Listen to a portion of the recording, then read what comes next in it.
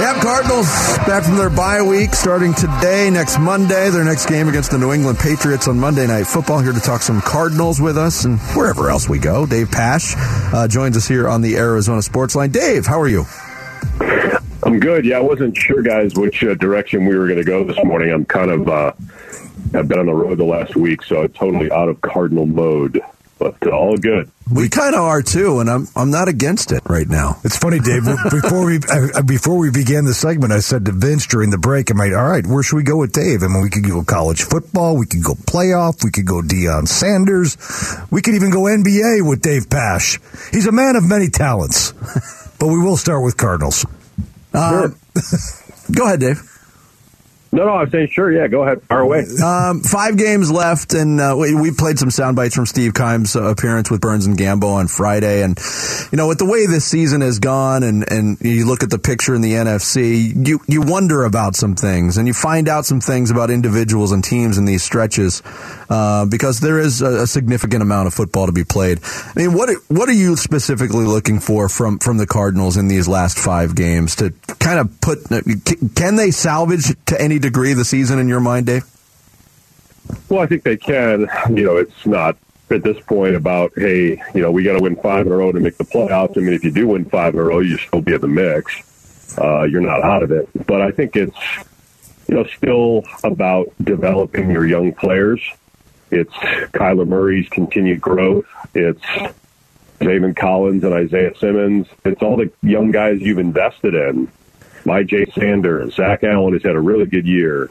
I mean, you drafted these guys to help be the nucleus of your future success. So it's continuing to develop those guys, and you know, you plan like you normally plan, and everybody I've talked to, in the sense I get, is that, you know, this is still a team that's together. And I think the coaches and players deserve credit for that, for not, you know, severing at this point. It's been a disappointing year. But there's still a lot to play for. I mean, these guys, you're always playing for a job. You're always playing for a contract. And so, you know, most guys, when you're in the NFL, you're motivated by that. So I'm still anticipating this team will play hard and play well. I don't know how many games are going to win because they have so many injuries, but I still think that they're going to win at least a couple more games in my mind. Hey, Dave, what's your level of concern with the Cliff Kingsbury-Kyler Murray relationship? I mean, we've seen the sideline blow-ups more than a couple of times this year. There's been reports from Ian Rappaport, for one, that the relationship has been tense and they've had to work on that relationship as of late. From where you sit, and I'm not asking you to say whether or not there's a problem or not, but what is your personal level of concern about that relationship here as we sit in early December? Yeah, I'm not sure it's really a concern of you know, whether Kyler Murray likes or has a great relationship with any coach. I'm not sure that really ultimately matters. It's, you know, does he respect and listen to what the plan is? And I mean, that's what it's about, right? It's you know, being in a position. I mean, there's plenty of relationships in the NFL where, you know, you player and head coach, or quarterback coach, or OC, you know, as long as the relationship is respectful, I still think it is. I'm not. I saw some of the reports and obviously know enough that, you know, if it wasn't respectful at this point, you know, there would have been, you know, a lot more stories out. Yeah. So I think it's really probably overblown. I'm sure Kyler's frustrated with the way the season's gone, and I'm sure Cliff's frustrated at times with, you know, Kyler wasn't playing well, wasn't being decisive. You know, Colt McCoy goes in there, and, you know, granted at age 36, Colt, you know, he's not, when you compare the skill set to Kyler, it's a lot different. You know, you drafted Kyler to win you a Super Bowl, to win you multiple Super Bowls, and he has that sort of talent. But, you know, Colt went in there, was much more decisive, was getting rid of the ball and getting it to his playmakers, and Kyler did that a lot better the last game. So I was encouraged by the way Kyler played overall the last game. Hey, Dave, college football playoff. Was there any doubt in your mind that the committee got it right? Did you think, despite what Nick Saban had, Nick was given a pulpit Saturday night to plead his case, did you think Alabama had a shred of a case to get in there in the Final Four, or did you think the committee, at the end of the day, even though TCU and Ohio State kind of backed in a little bit with TCU losing that championship game, and Ohio State obviously not even winning its own division in the Big Ten, but at the end of the day, did the best four candidates end up in the college football playoff? It's the old. Is it really the four best teams or the four most deserving teams? It's supposed to be the four best teams. Right. I just think that, yes, they got it right, but at the same time, it just shows, how desperately we need expansion. And then we're getting expansion because, Ohio State looked terrible against Michigan. Are they one of the four best teams? I don't know. Are they better than Alabama? No. I think Alabama would beat them. I think they might beat them soundly, but so it's not. You say it's the four best, but it's really not, because Alabama is one of the four best teams, even with 2 losses. Even if they had 4 losses, Bryce Young is better than any other player in college football, better than any other quarterback. I think he's certainly better than C.J. Stroud. So I think still you're dealing with a flawed system where you're kind of caught in this gray area between, okay, should we put Ohio State in? They have 1 loss. Alabama's got 2. Utah's got, more than 1 loss, even though Utah looks really good right now.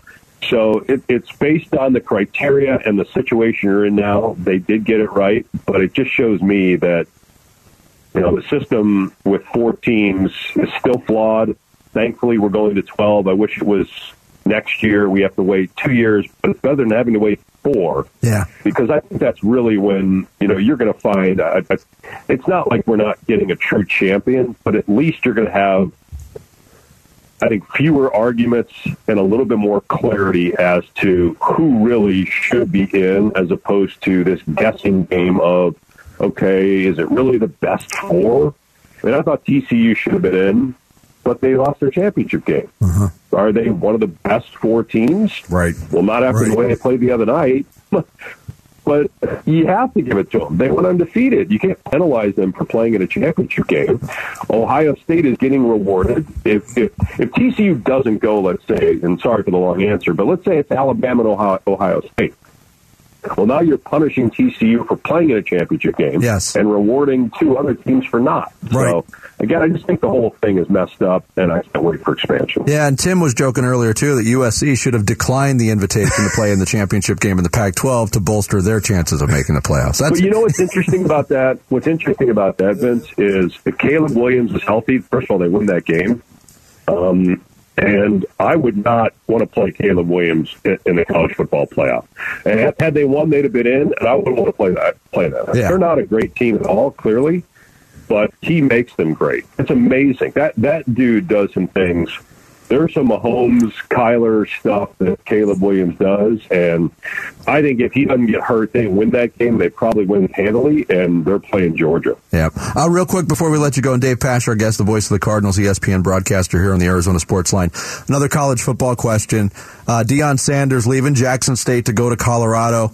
I think it's a no-brainer for Colorado, where I don't think that would be the case for other schools, maybe considering a new coach.